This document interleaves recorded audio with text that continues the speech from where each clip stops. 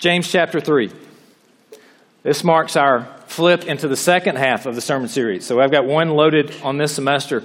I'll be one less next semester just because of all the things we have going on. But James chapter 3, verses 13 through 18, we're halfway there in the book of James. 108 verses, over 50 imperatives. He continues to hit us hard today as we talk about wisdom from above or wisdom from below. You'll recall that last week we talked about the untamable tongue, how the tongue could guide us in the right direction. We talked about the bits in the horse's mouth, as a small bit guides a large, powerful horse, as a small rudder guides a large ship. We talked about how the tongue could destroy like a fire or like the venom of an animal. We talked about how the tongue revealed. That tongue, those words, reveal what's in our hearts. We see the words that come out of our mouths. It's allowing us to take the temperature of our own heart as we see things. Perhaps last week you sat here, as I did, and you said, wait a second. I don't like all of the words that come out of my mouth. Those words that come out perhaps in the heat of the moment, those words that come out perhaps when you're talking to yourself about what you wish you had said, those words which come to your mind and come out of your mouth that reveal things about yourself that you just don't like. They reveal that old sinful, selfish nature that's still inside of us. And you understand and realize by those words, when you evaluate them, I'm selfish.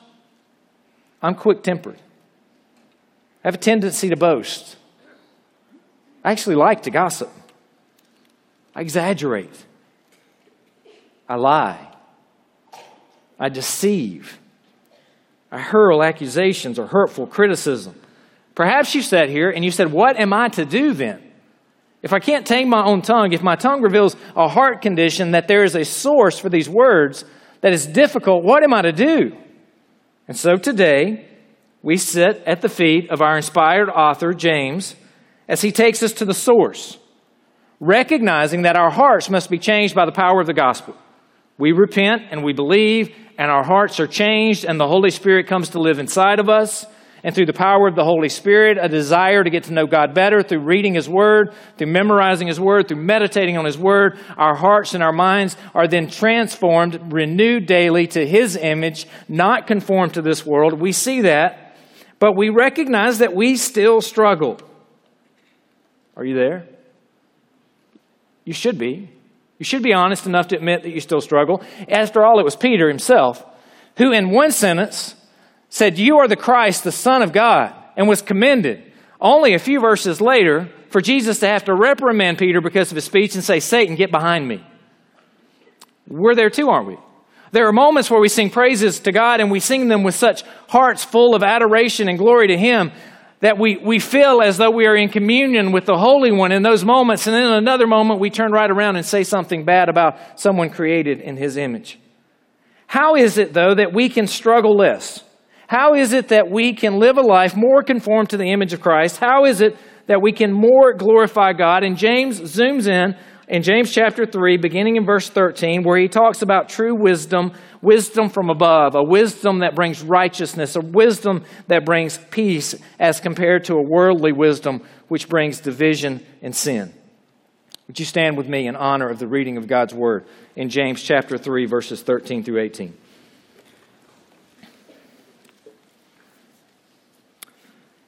Who is wise and understanding among you? By his good conduct, let him show his works in the meekness of wisdom. But if you have bitter jealousy and selfish ambition in your hearts, do not boast. Do not be false to the truth. This is not the wisdom that comes from above, but this is earthly, unspiritual, demonic. For where jealousy and selfish ambition exist, there will be disorder and every vile practice.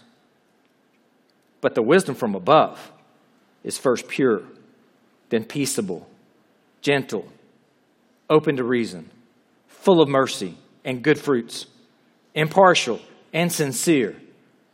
And a harvest of righteousness is sown in peace by those who make peace.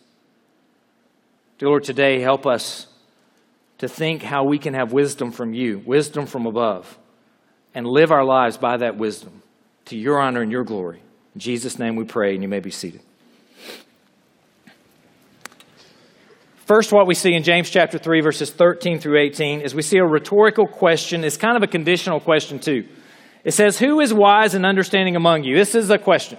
Who is wise? Who of you thinks he's wise? You could put this in a conditional sentence. If you think you're wise, if you think that you have understanding, then it says, by his good conduct, and then also by meekness of wisdom. There are two actions that you should have that will show that you are wise and that you are understanding.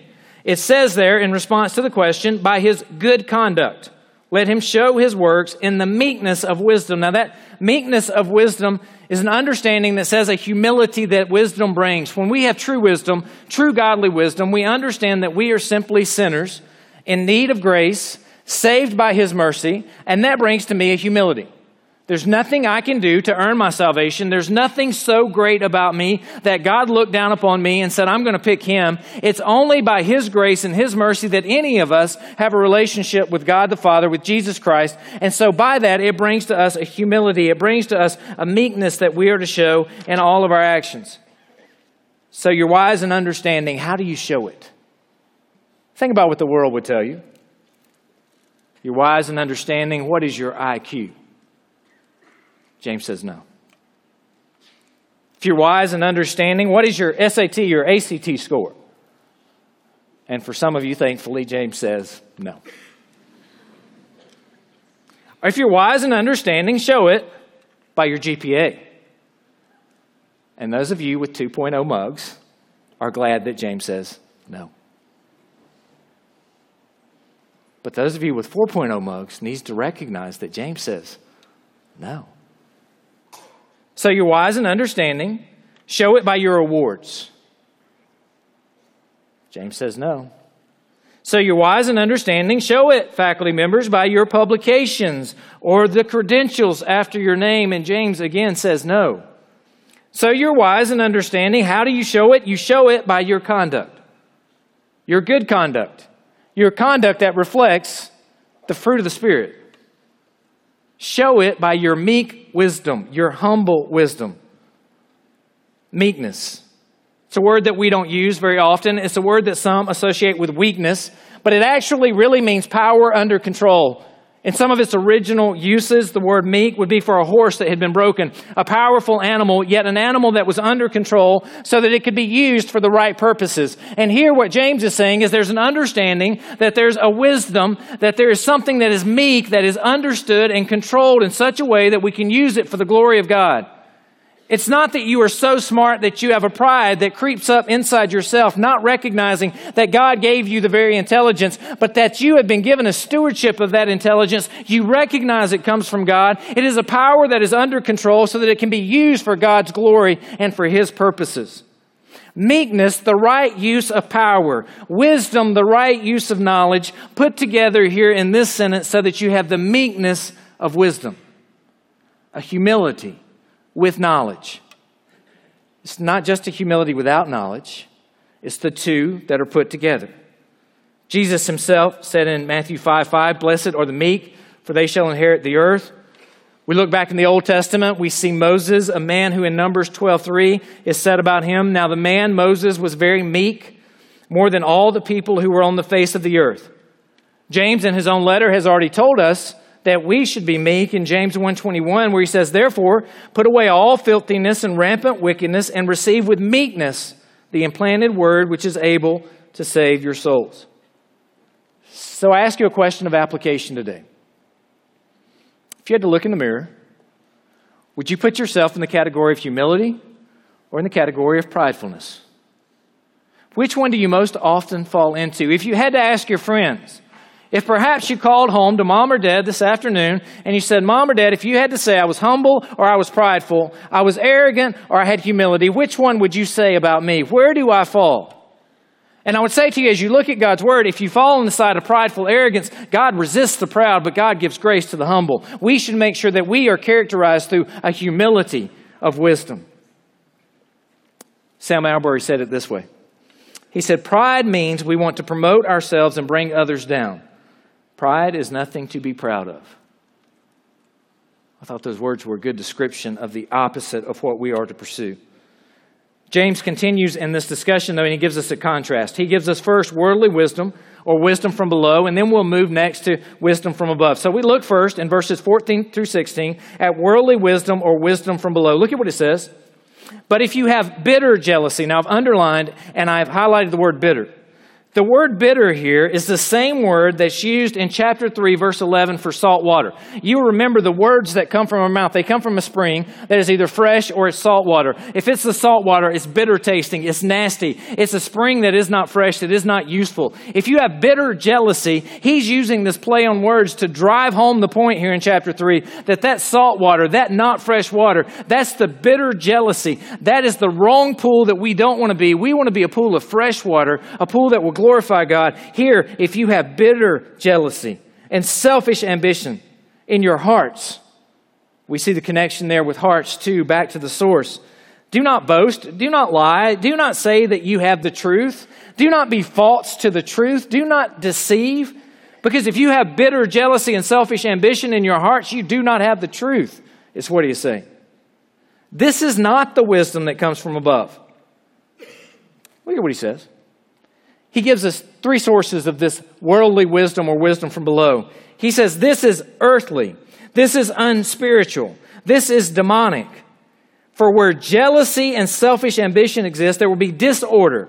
The word disorder here has a similar root to James 1:8, unstable. You'll remember in James 1:8, it talked about the man who was unstable, the man who was double-minded, the man who was conflicted in each of his ways. This disorder that it brings about, if you listen to the worldly wisdom of this earth, if you listen to the wisdom that comes from demonic forces, if you listen to the wisdom which is unspiritual, it creates a double-minded person. It creates disorder. It creates someone who is not stable. It creates someone who at the same time wants to have one foot on the land and one foot on the boat, and they are breaking apart, and they cannot stand in that situation for very long. Here we see it brings about disorder and every vile practice. When we look at the words that it comes about here with earthly, unspiritual, and demonic, I can't help but think about Ephesians 2:1-3, where we see that evil trinity of temptation. We see the world, the flesh, and the devil. We understand that in this life, we struggle with our human nature. We struggle with our flesh. There are things that the flesh tempts us to do, and it's one of our constant struggles. It is a struggle that you will never be ridden of until you're glorified, until you're with Christ. We understand that we live in a world that brings temptation our way, things that we can't resist sometimes that we give into. And we also understand that there are the spiritual forces, there are demonic forces. We wrestle not against flesh and blood, but against principalities and powers. And so here we see a similar instance in James where it talks about the earthly, the unspiritual, the demonic. I can't help but remember a time back in my life as I began to think through this. One instance came to mind vividly for me. I'm sure it didn't come to mind in my friend. I'm sure he doesn't even remember it. I've apologized for it before, and he didn't remember it when I apologized then, but I remember it vividly. I was sitting in my office, and this was many years ago. I was working on my PhD, and one of my best friends, we worked in the same office, and we had met a guy who was giving away old books. How many of you like books? Now, how many of you love books? How many of you really love books? Like the thought of having like a 15,000 volume library excites you. Anybody out there? Yeah, all right, I'm with you, all right? I have never met a bad book, all right? We have multiple copies of the same book because I need one in her library at home, my wife's library, and I need one in my library at the office. And if I get a third copy, then I'll just put it in my library at home too. I mean, I love books. So this guy was coming in and was a retired pastor, and he was giving away old books. And some of these old books were from the 1800s, still in good condition, and some of them were even autographed. They had the author's signature in them. Now, to someone who loves books like I do, this is gold. I mean, this guy's offering to give away books. And my friend walked in from the other room, and my friend looked at him, and he overheard that he was giving away books, and he loves books like I do. And my friend looked at him, and he said, "Hey, you're not going to hook a brother up? You're not going to give me some books too?" And my first thought in my mind as I'm sitting behind my desk is, whoa, back off now. This is my gold mine. Find your own gold mine. I remember the selfishness, the selfish ambition, the jealousy welling up in my soul like a fire that could not be contained. This was my best friend. I remember after the guy left, I actually had an argument with my best friend telling him that he should butt out and let me get all the books. And now I look back on that and think about it. I accused him of being selfish and jealous because I was getting something he wasn't getting. And inside my own heart, as I evaluate my true intentions, it was my own selfishness. It was my own selfish ambition. It was the fact that I couldn't rejoice that somebody else was going to benefit from this too. I want it all. It was my precious. And you all have experienced it too, haven't you? Probably not with old books from a retired pastor, but something in life causes this bitter jealousy, this selfish ambition to well up inside you. And sometimes it's trivial. And sometimes it causes such disorder and chaos in life because it's sin. And the devil just wants to rip apart whatever he can. You see it happen on sports teams all the time. You see it happen in life. You see it happen in dormitories. You see it happen in relationships with roommates who just won't communicate with each other because they're just ripping apart. And it's the devil wanting to tear apart relationships. We see it over and over again. Earthly wisdom. I began to think about God's Word. Where do we see man's wisdom in God's Word? So I just wrote down a few ideas. This is certainly not an exhaustive list. This is just off the top of my head, a few ideas. Cain thought it was a good idea to kill Abel. He wouldn't get caught. Selfish ambition, jealousy. God saw it another way. The Tower of Babel seemed like a good idea at the time until there was utter confusion. So much so that we use the very term Babel now to talk about confusing communication. Abraham thought going to Egypt, claiming his wife was a sister, seemed like a good idea at the time.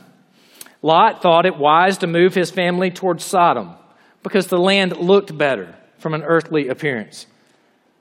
And yet destruction was soon to follow. Samuel discovered that God didn't look on the outward appearance, but looked on the heart. King Saul wanted to put his armor on David, but all David needed was God, a slingshot, and a stone.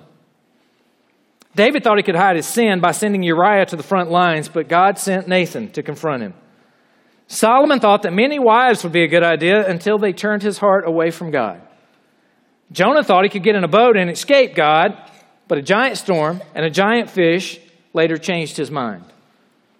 The disciples wanted to dismiss the crowds and let them go get their own food, but Jesus fed them all with a few loaves and a few fishes.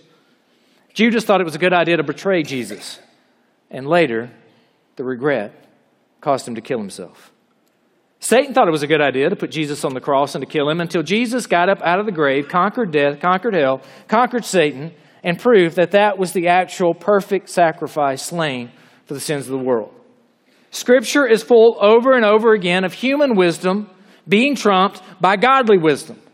And so in our lives, we see this in Scripture and we say, yes, I want the godly wisdom then. I want to have godly wisdom in my life. I don't want to have this earthly wisdom. But yet we have a sinful nature and we have a world and we have spiritual forces that pull at us, that tear at us. So daily, over and over again, we renew our minds with the Scripture, with the Word of God, so that we live by wisdom from above, not wisdom from below.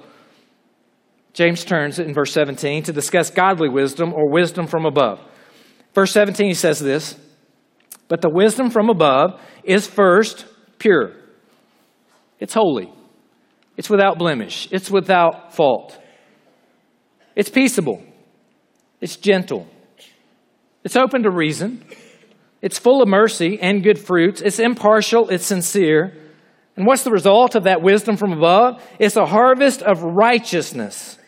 It's sown in peace by those who make peace. If you were to study the original languages in this, these first four characteristics all begin with an E sound. I tell you that to say this, James is not flippantly throwing out words. He has carefully crafted these words. These words point us back to the previous conversation of what has happened with the tongue, and they point forward to say to us that this is the condition of the heart, this is the wisdom that we should pursue. We should pursue a heart that is pure in its affections toward God. We should pursue a heart that is peaceable, that is gentle, that is open to reason, that's full of mercy, that loves good fruit. The last two also involve alliteration, but this time with an A sound. It's almost a metrical rhyming similarity. It's too bad that we can't capture the same thing in the English translation. As I think back about Scripture, what does Scripture then say to us about wisdom from above? James 1:5, he's already spoken to us on this. He says, if any of you lacks wisdom, let him ask of God. Through prayer, we pray to God and ask for wisdom. And God, who gives generously to all without reproach, and it will be given. Proverbs 2:7 tells us this, for the Lord gives wisdom. Where do we get our godly wisdom? It's from God. The Lord gives wisdom. From his mouth come knowledge and understanding. He stores up sound wisdom for the upright. He is a shield to those who walk in integrity. Proverbs 3:13 through 16. Blessed is the one who finds wisdom and the one who gets understanding. For the gain from her is better than from silver and her profit better than gold. What a countercultural message to tell you pursue wisdom more than the riches of this earth. She is more precious than jewels, and nothing you desire can compare with her. Long life is in her right hand, and in her left hand are riches and honor. Proverbs 4:5 through 9. Get wisdom. Get insight. You hear the urgency in the words there? It's almost as if he's writing to all of us and he's saying to us with urgency and quickness, get wisdom, get insight. Do not forget and do not turn away from the words of my mouth. Do not forsake her. She will keep you. Love her. She will guard you. Wisdom being personified as a lady here. The beginning of wisdom is this. Get wisdom. And whatever you get insight. Do you hear the repetition, the urgency? Prize her highly. She will exalt you. She will honor you if you embrace her. She will place on your head a graceful garland. She will bestow on you a beautiful crown. Solomon, when the Lord grants him any wish that he could have. Now think about that for a moment. Call a time out. Think about that. Slow things down just a little bit. If God were to show up here today, right now, and say to you, I grant you one wish, what do you want? What would you ask for? What would you desire? An A on that test that's coming up? To finish a degree? To be able to have a relationship with that person that you have such affections for, boy or girl? To walk with the Lord? To finish well?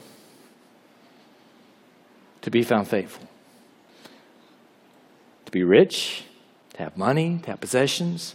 Here, Solomon, 1 Kings 3:9 says, give your servant, therefore, an understanding mind to govern your people, that I may discern between good and evil, for who is able to govern this, your great people?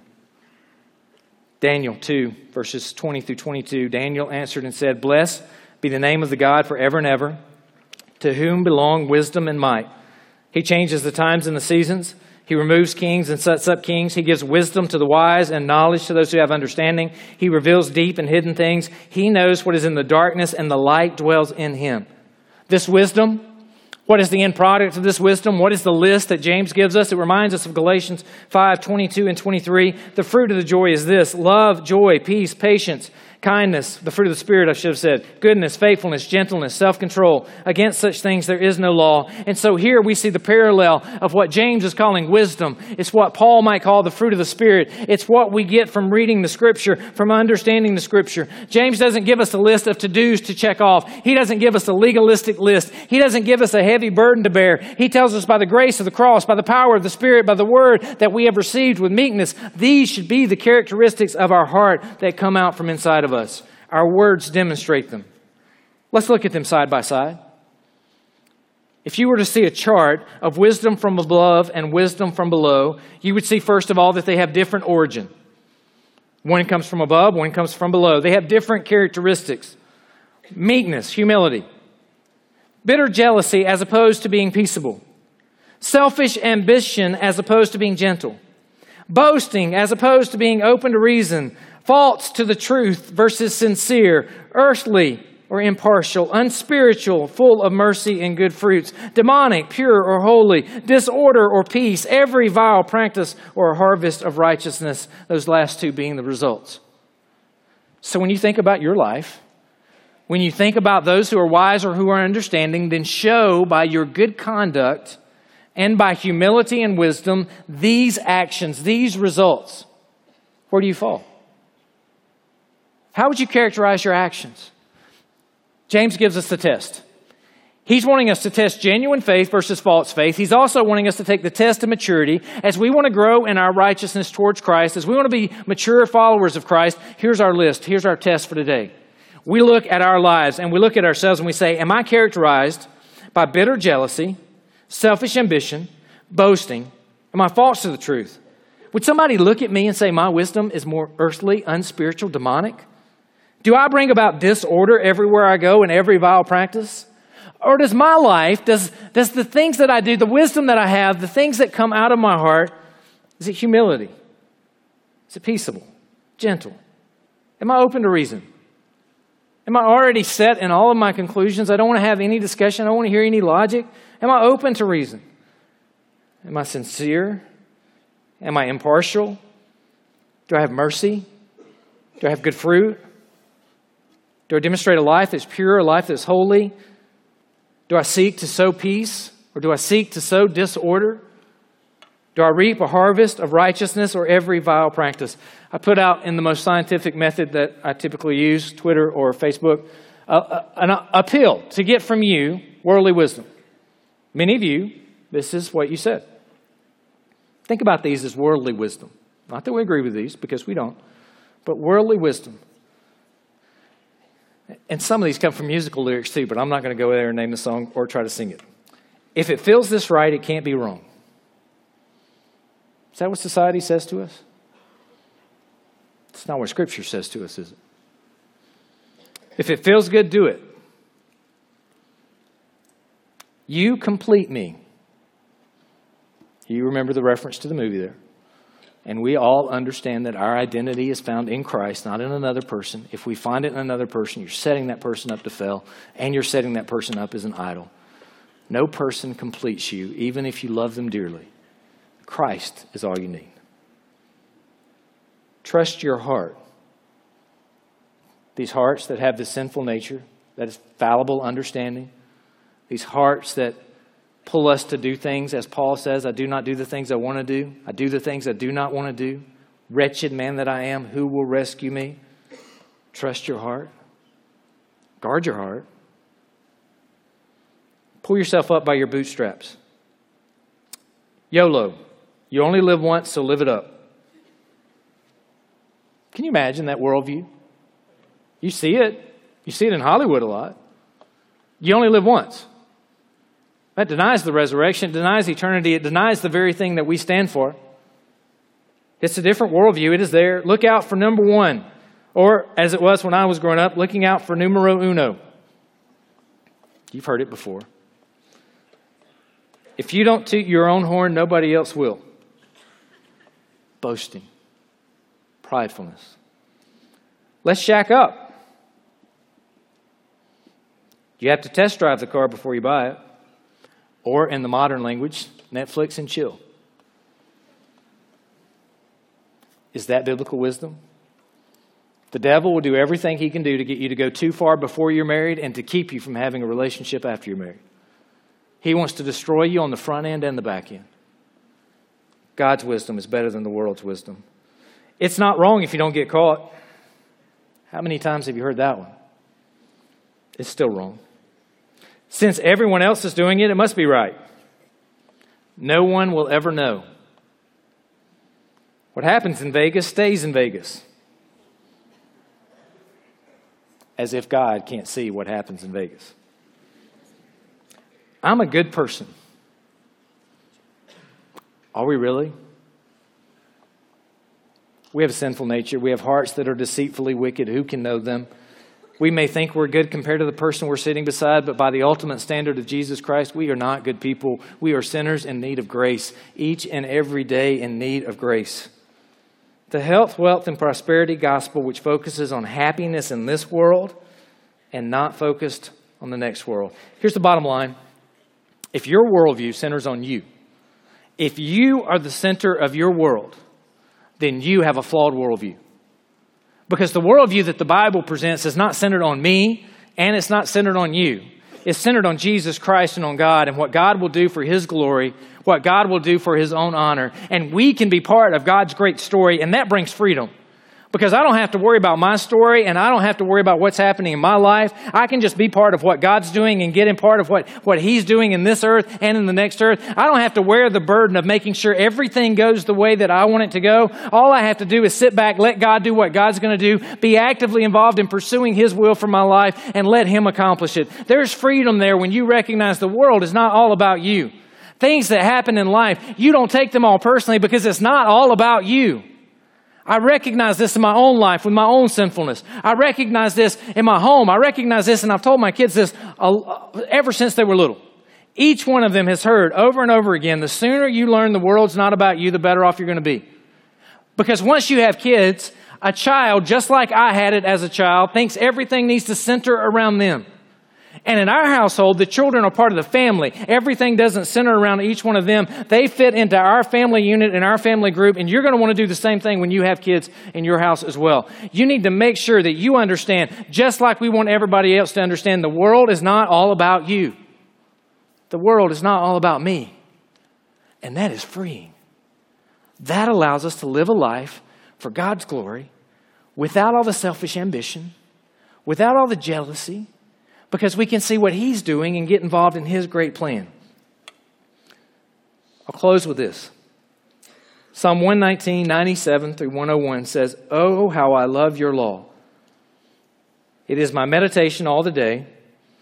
Your commandment makes me wiser than my enemies, for it is ever with me. I have more understanding than all my teachers, for your testimonies are my meditation. I understand more than the aged, for I keep your precepts. I hold my feet back from every evil way in order to keep your word." How do we pursue wisdom from above, contrary to wisdom from below? God's word. Every day. No exceptions. Read it. Meditate on it. Memorize it. Apply it. Next day, repeat. Read it. Meditate on it. Memorize it. Apply it. Repeat. If you don't have a consistent plan for a personal relationship, a personal quiet time, a personal walk with God, that's step one. You can't understand the wisdom from above if you're not learning more about the God who has it, reading His word, praying to Him to receive it, and then asking the Holy Spirit to empower you to apply it and to live it out. So that's my challenge to you today. Let us seek to be people who pursue wisdom from above, not wisdom from below, so that our actions will show it and our words will demonstrate it. Let's go to the Lord in prayer. Dear Lord, we are all flawed vessels. Lord, there are days where we may do good, but there are days, Lord, where we do really bad. Lord, it's so easy in our lives on this earth to allow our own motivations, our own temptations, our own selfish ambitions, our own jealousy to creep in and affect our actions. So, Lord, today, help us to evaluate where we are. Lord, if we are listening to earthly wisdom that is not true, correct us. Lord, help us to pursue heavenly wisdom from above, not for our glory, but for your glory, for your honor. Lord, help us to live lives that are characterized by the fruit of the Spirit. For it's in Jesus' name we pray. Amen. You are dismissed.